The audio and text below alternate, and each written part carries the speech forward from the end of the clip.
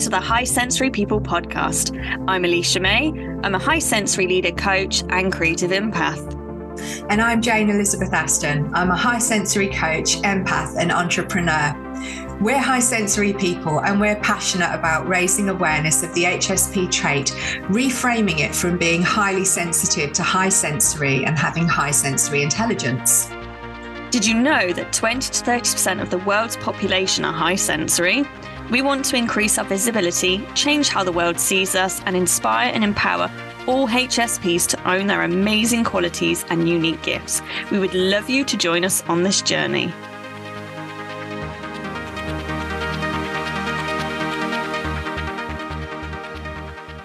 We hope you enjoy this week's episode. Today, we're going to be talking about self-care as a high sensory person and why it's not selfish, because when we take care of ourselves, everyone benefits.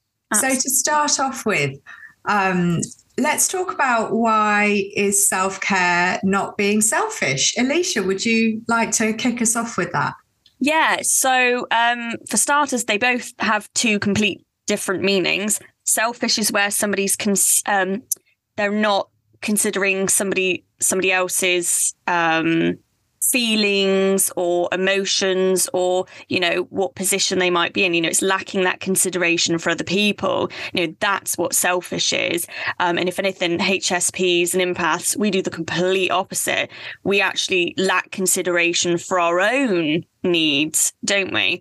And then self-care, really is the practice of taking action to preserve or improve one's own health. So they're two very, very different meanings, but somehow with our deep conditioning, putting your own individual needs first is branded selfish. But when we look at it properly and healthily, putting your needs first as a HSP means that we just show up for the world in a very, very different way. We're completely different people when we're putting our needs first, not to mention just the obvious things that we're happier, we're more balanced, we're more connected with our gifts and our unique abilities. And we just show up differently, just completely differently to the world. What about you, Jane? How would you sort of describe the two? Yes, I think you just said such great stuff there, and this idea of being selfish. I think as a high sensory person, I always tended to over empathize with the people around me, to the point that I could really feel, I knew when they were not feeling good, when they were upset, when they were sad, when they were angry, when they were afraid, when they were tired, when they were this, that, and the other.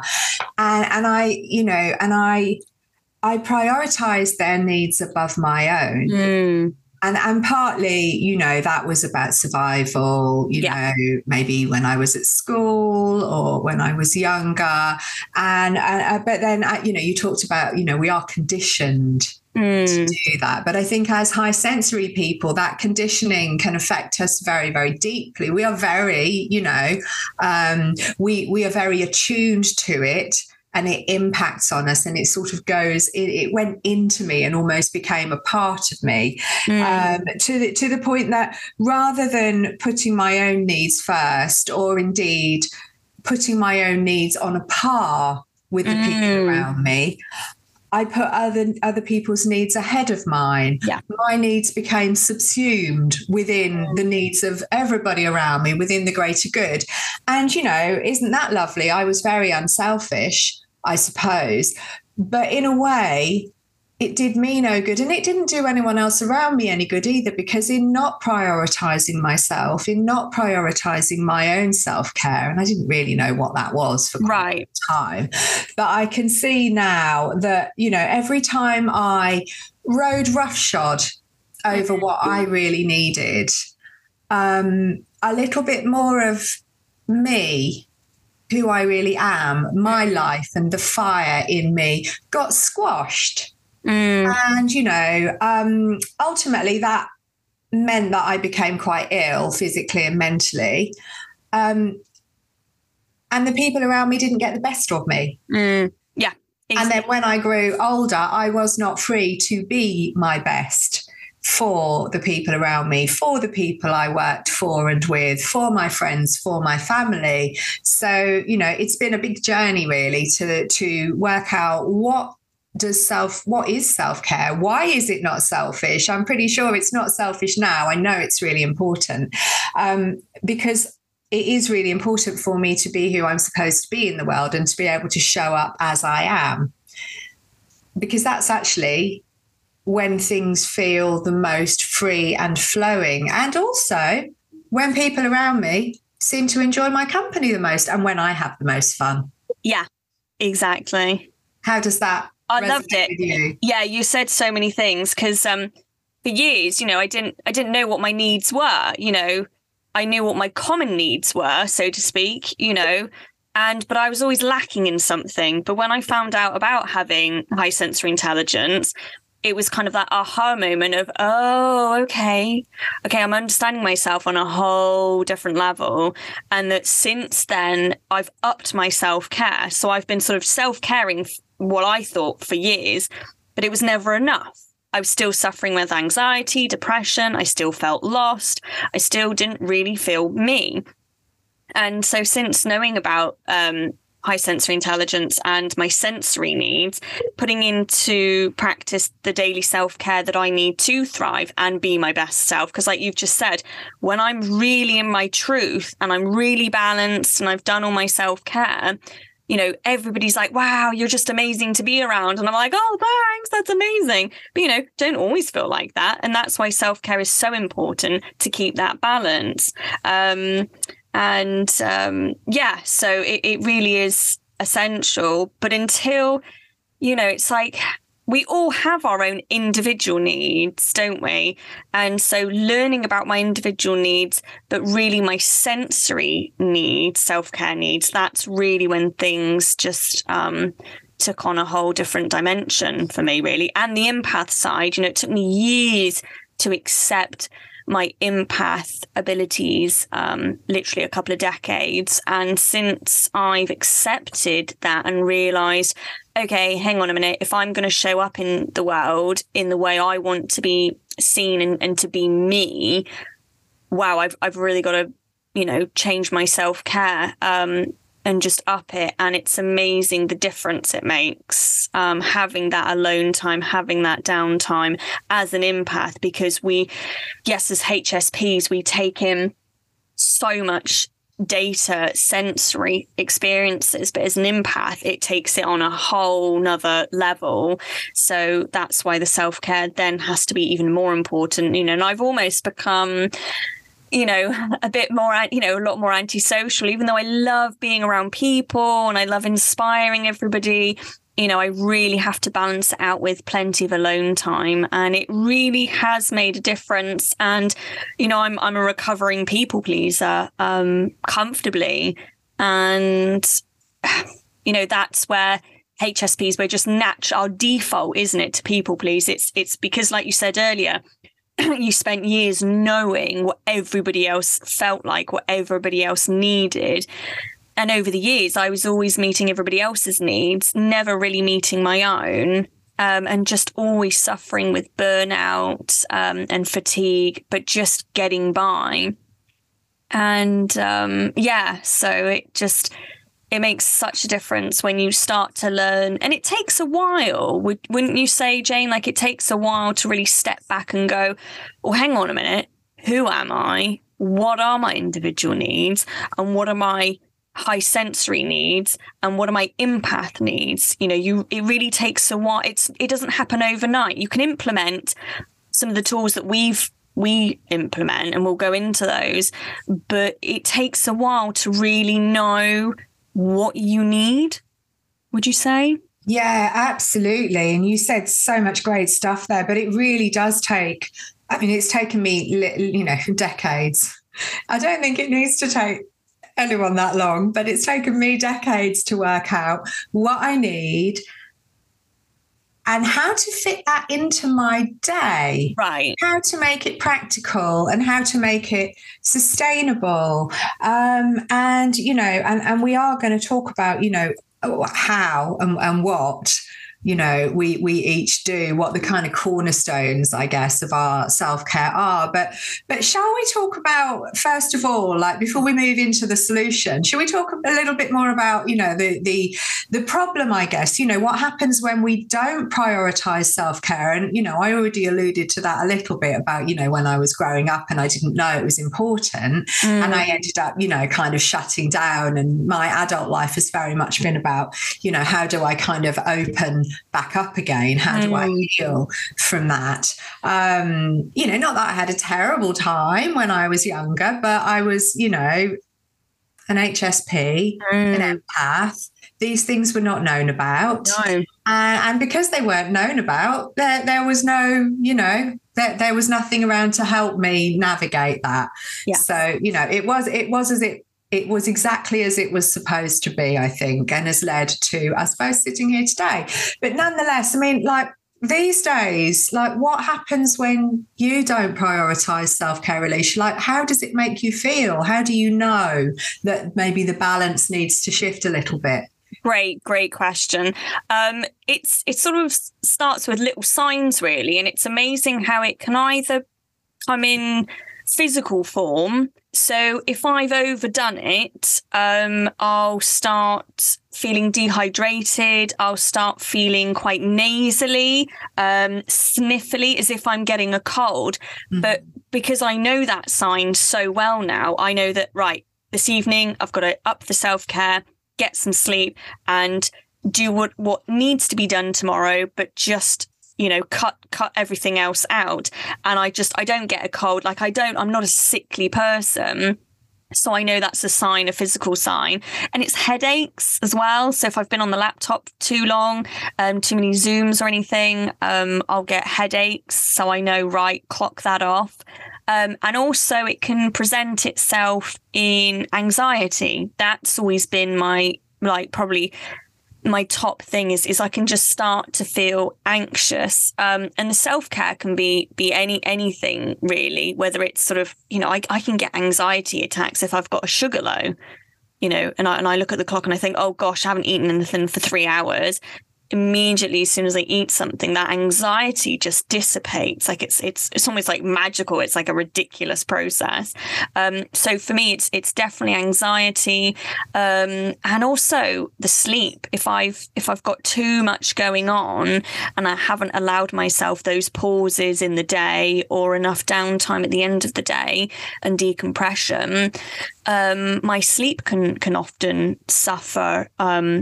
These days, but it does look very different these days to back then, because back in the years ago, we alluded to, wow, we would sort of lose ourselves completely. We'd go so far down those rabbit holes, whereas these days it takes a couple of hours maybe, or a couple of minutes, or just a couple of days to just recharge and restore.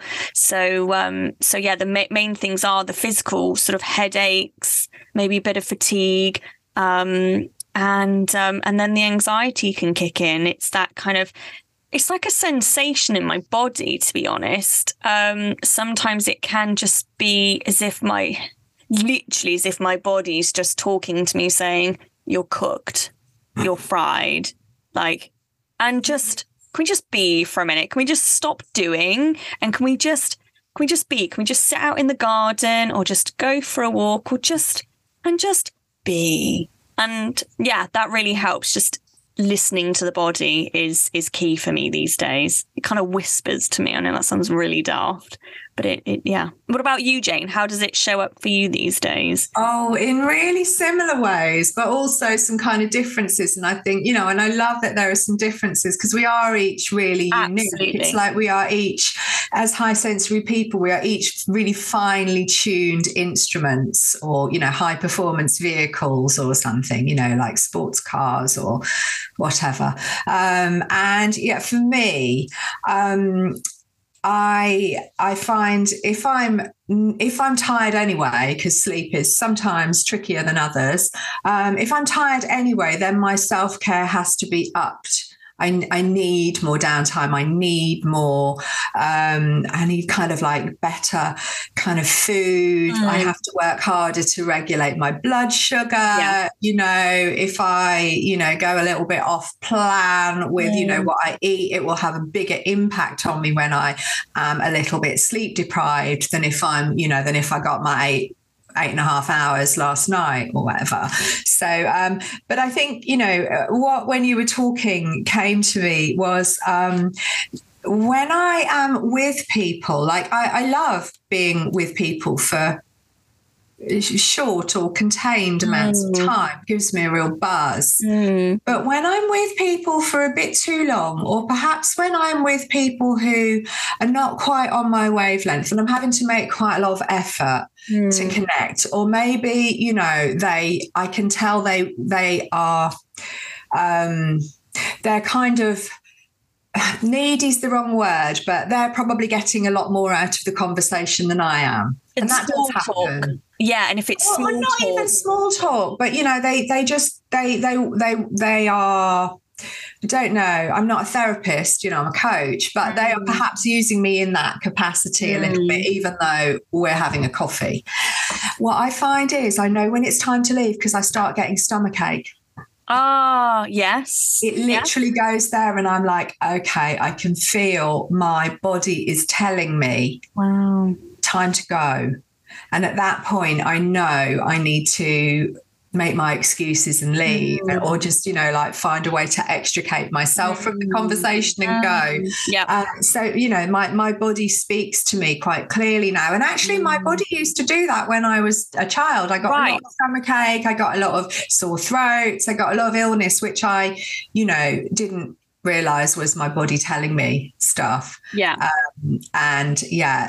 know, it was a problem then. But now, as long as I attend to it, if I get a sore throat in the evening, it's usually because I've been pushing it a little bit too much the last few days. And all I know I need to do is have an early night, take, you know, some vitamin C and some zinc, all the kind of, you know, maybe some elderberry, the kind of, you know, immune system stuff, get a good night's sleep, and maybe have a nice quiet day the next day. And I'm usually fine. It doesn't, you know, turn into, you know, a kind of a, you know, a cold or a virus. So, you know, I have to sort of take care of that. And the other thing it reminded me of was jet lag.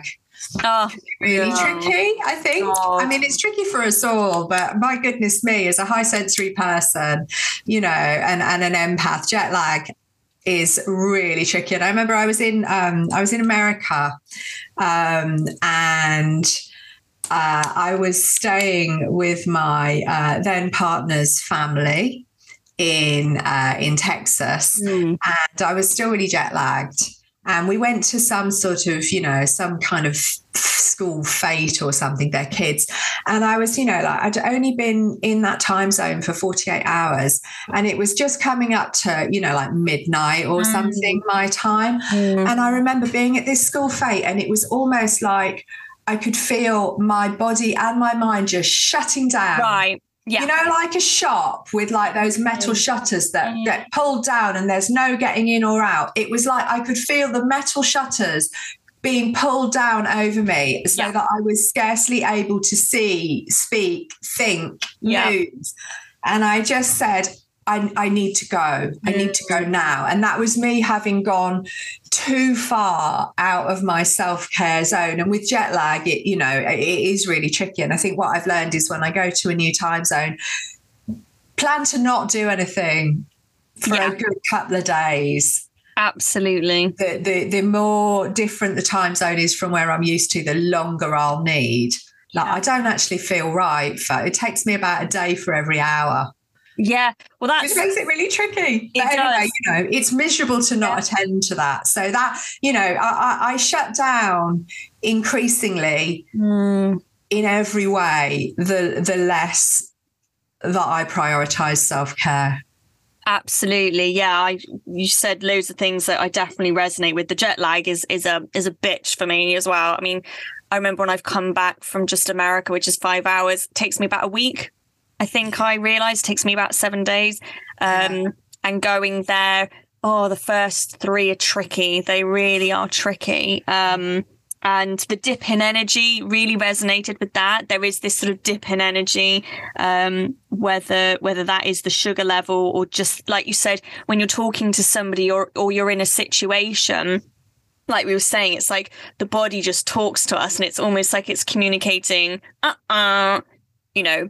computer isn't working now, or warning, and we just it's like you're not listening to what I'm saying to you, so I'm going to tell you in a louder way through your body. That's it. And then you said about the shutdown, and I was like, God, I can relate to that so much over the years, like looking back, that there is this system shutdown, isn't it? It's absolutely system shutdown. And we can get like subtle ones. It's almost like there's different levels of a shutdown.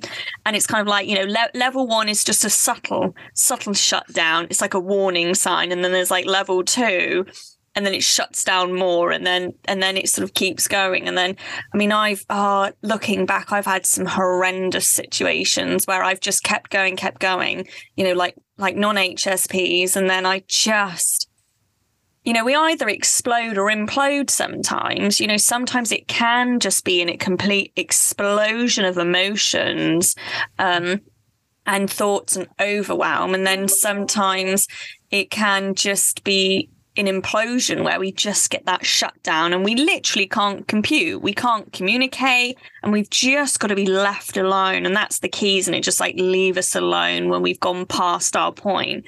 But knowing that you're HSP makes a massive difference, because until then I was always trying to be like everybody else. And I know this is quite a common thing with a lot of people, and I just think it is really helpful to know scientifically and biologically you are different. Therefore, it's okay to put your self-care needs as a priority, because like we've said, we show up for the world completely differently. Yes, we do. And when we are able to show up for the world, with all of us, we are really amazing, special, inspiring people who bring something unique, each of us. And that's not to say, that people who aren't HSP don't do that as well. It's just that we need particular conditions for that to be able to happen. And Absolutely. I think that's what I've realized over the years, that I don't need to compete with the other 70 to 80% of people in terms of how long I can keep going for, how long I can be out for, how long I can do without sleep for, how long I can go without food and water for, how long, it doesn't matter, because what I need is what I need. I am genetically predestined to need quite a lot of downtime, quite a lot of self-care to get me into a good space physically, emotionally, and spiritually as well. Yeah. And that's how I want to feel in the world. That's how I deserve to feel in the world. And that's how I want to show up in the world, to be, to be there for others and do the work that I am supposed to do. Yeah.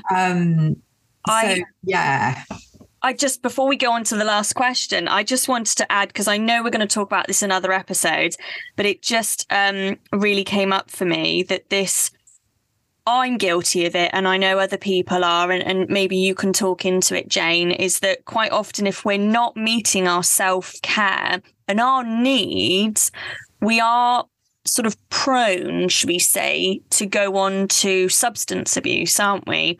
To sort of numb those desires that we have. I know that sounds like an extreme word, but it's like self-care is really essential, and meeting your needs. And quite often if we don't meet them, we either get, anxiety, depression, burnout, or quite often we numb it off, we cut it off with substances, don't we? Absolutely. And for me, as you know, I have that, a fairly strong history of substance abuse. And, I'm in recovery from that now, and have been for more than a decade. And for me, partly, substances and, the kind of the uppers and the downers, the things that made me more lively and the things that kind of calmed me down were both really useful for me, partly to numb the pain of, not knowing really why I had all these feelings and couldn't cope with them. And secondly, because they help me look like other people. Yeah. they could keep, oh, I'll have this and it'll mean that I can stay out until 6 a.m. And then I'll have this that means I can go to sleep afterwards. My non-HSP friends didn't need as much of those things or didn't need them at all. And they would be able to do all of that. And they would kind of be all right afterwards. I mean, I would be destroyed afterwards, physically, mentally, spiritually. I would, feel really broken. But they did for quite a while in my 20s, particularly late teens, 20s, and also a little bit of my 30s. They helped me to perform as though I wasn't HSP. Yeah. There was a cost. Yeah, exactly. So there was a big cost in the end. Otherwise, my goodness me, I'd still be doing it or dead. And thank God I'm neither of those things.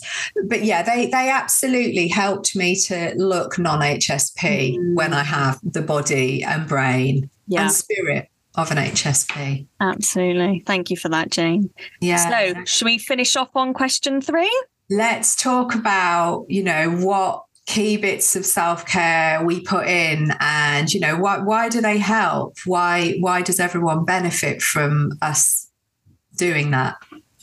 So for me, I want to share this sort of meeting my individual self-care needs really puts me in touch with the truth of who I am and my connection with my soul and my heart and how I'm supposed to be in the world and what I'm here to do.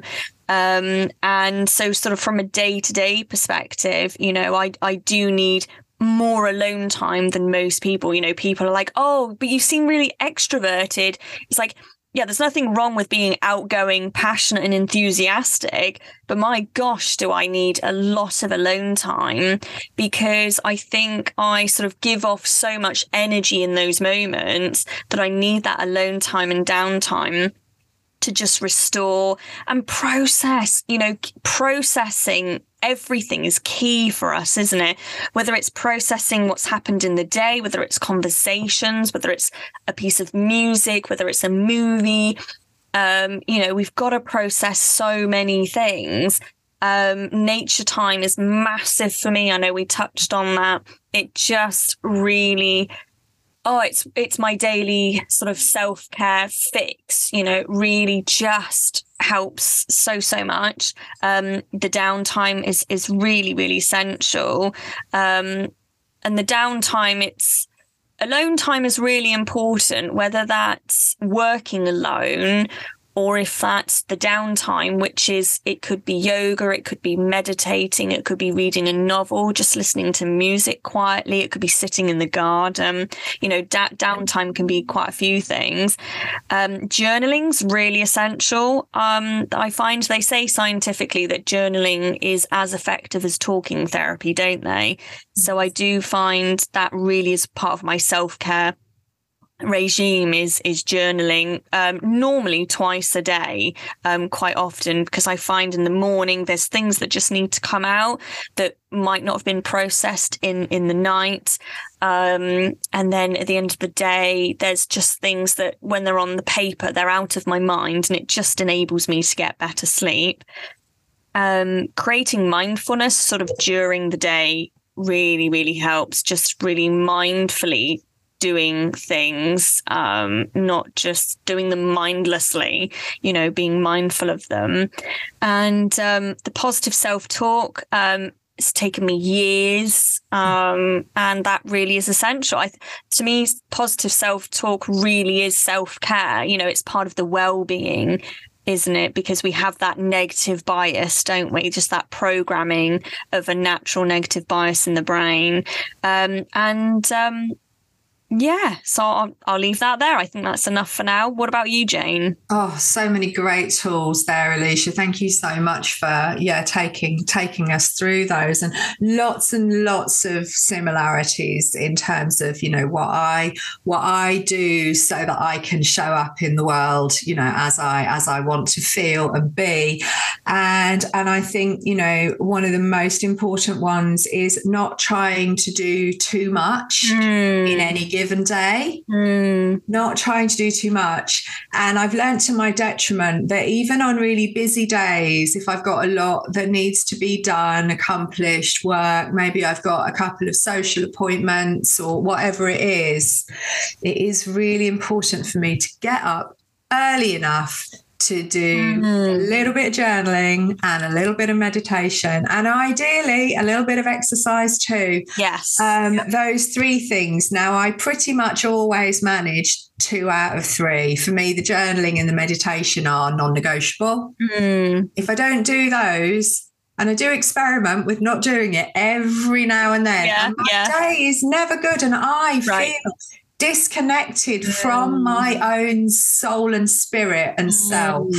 Yeah, I don't feel right. Sure, I get to start, what I'm supposed to be getting on with and doing earlier, but I'm less productive, I'm less effective, and I'm a lot less joyful. I am so much less joyful. And that's no fun. That's not what I want. That's not how I want to spend my days. So just by devoting, half an hour, 45 minutes to those things, and if I exercise as well a bit longer, then the rest of my day is so much better. So alone time, you talked about the importance of alone time, and I schedule in alone time now. Same. I know if I'm out, one evening, the next day, I'm not going to want to do very much the next morning, or if I have to do something the next morning, then the afternoon will need to be clear.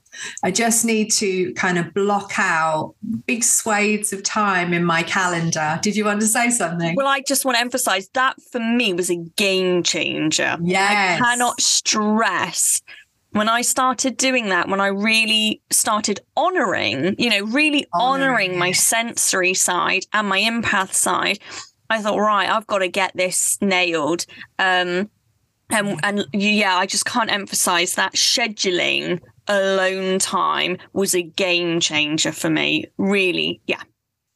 It's not just something to be squeezed in around all things that I'm supposed to be doing. It actually has to be as important as the active events in my life. And I frequently these days turn down invitations to do things because I've already got enough in that day. I could fit it in physically. I could get myself there. I could show up, but I know it will be to my detriment. The sacrifice again, isn't it? It's that sacrifice. It will be people pleasing. It will be sacrificing my own needs, my own well-being to make somebody else happy. And actually, they might not be that bothered. Right. If it's a party or something, if it's a big social event, are they really going to mind if I'm not there and if I maybe meet them another time, if we do something else instead? So I just, I'm really careful to, I say yes to what I want and no to what I don't want now. I know that I have that choice, and that's been a really huge part of my self-care. And in doing that and in being that, when I do show up to something for someone, I really want to be there. Yeah. I really want to. I'm really happy to be there. I'm really pleased to see people. And I can take I can take my best self there. Yeah. And I don't have to try. It's effortless and it's fun and it's joyful, and I can really enjoy it. And I hopefully can take some of that and spread it around a little bit and make, everybody between us, we can make the event what it is, rather than I'm there and I'm tired and I'm maybe resentful and I'm just like, oh, I can't believe it doesn't do me any good when I get into a little argument in my head about I went to their party, but then they didn't bother going to mine. It has to be unconditional. Absolutely. I've got to do it because I am happy to do that. So that's a really big part of my self-care. And the other thing that I think is quite a big part of my self-care and a really healing thing, because you talked about nature, we've talked about exercise, I've talked about food, music, listening to music that calms me down or makes me dance. Yeah. That is really a lovely bit of self-care for me. As well as meditation, I do quite like to pray. Mm-hmm. As somebody, in recovery, the kind of prayer and meditation has been really key for me, kind of plugging into all of that sort of, spiritual connection. Well, we underplay the power of prayer, don't we? We really underplay it, and it's no different to affirmations and mantras, really. Not really. No. So there's so much power in them. It's not always a quick fix. No. Like, when I used to perhaps get home from a tough day and grab a gin and tonic or 2 or 3, that would shift how I felt really quickly. Whereas now, a bit of meditation or listening to music or prayer, it might not shift me quite so quickly, but it does shift how I feel. I just have to be a little bit more patient. And the effect is longer lasting, I would say, isn't it, with those natural remedies? Don't give you a hangover, which is, brilliant for me, because as a high sensory person, my hangovers were brutal. I couldn't hack them. Oh, they were too much. That's why they were vile. I'm so grateful not to have those. And that's another bit of self-care that I do, actually, is a gratitude list. I usually write, 5 things that I'm grateful for, which helps to end my day on a really good note. I'm sure it helps me sleep better. I also find, you mentioned nature. I find animals, being around animals, I'm a self-professed, like, crazy cat lady. Cats make me, they're really very calming animals. Dogs, most animals, really. I find just being around them, having a little chat with them, that's part of my self-care, just part of my connection to myself and everything around me. Absolutely, I love animals. I'm the crazy guinea pig lady, so I'll admit that happily. But animals, birds. I'm obsessed when I go for walks and I just sit and I have to just watch the birds. Oh, it makes me feel amazing and just so connected. Just amazing. But you said... I love it at the moment. I saw a jay yesterday. I think it was a jay. They're so pretty. And I watched him for ages. And then later on, a blackbird. They have the most beautiful song. I know. They're incredible. And just, that is also part of my self-care, rather than, rushing to where I was going, to just stand and take it in. Really kind of immerse myself in that moment with the birds singing. Yeah. Those little beings, they're really magical. Anyway. Yeah, no, love it. It's that mindfulness again, isn't it? It's that just being in the moment, like you say, instead of rushing. Just before we end, just want to reiterate when you said about showing up to events and things, is that I was showing up for years as half of me, especially after my brother died. And it's that, I got fed up of everybody seeing half of me, because it's not even nice for me. It's not, I mean, everybody else was more than happy with it, but it's like, I don't like it. I don't want to be half of me. And I'd much rather do less with people and each time see them less often, but show up the whole of me, the whole package, 100%, rather than the half of me. And then the other thing is just reiterating the whole, it's okay to say no. And I think as HSPs, that's one of the hardest words for us to verbalize, isn't it? Because we feel bad letting people down. We feel bad saying no because we don't want to upset anybody, because we're natural people pleasers. It's a default. So it really is a muscle, that word, isn't it?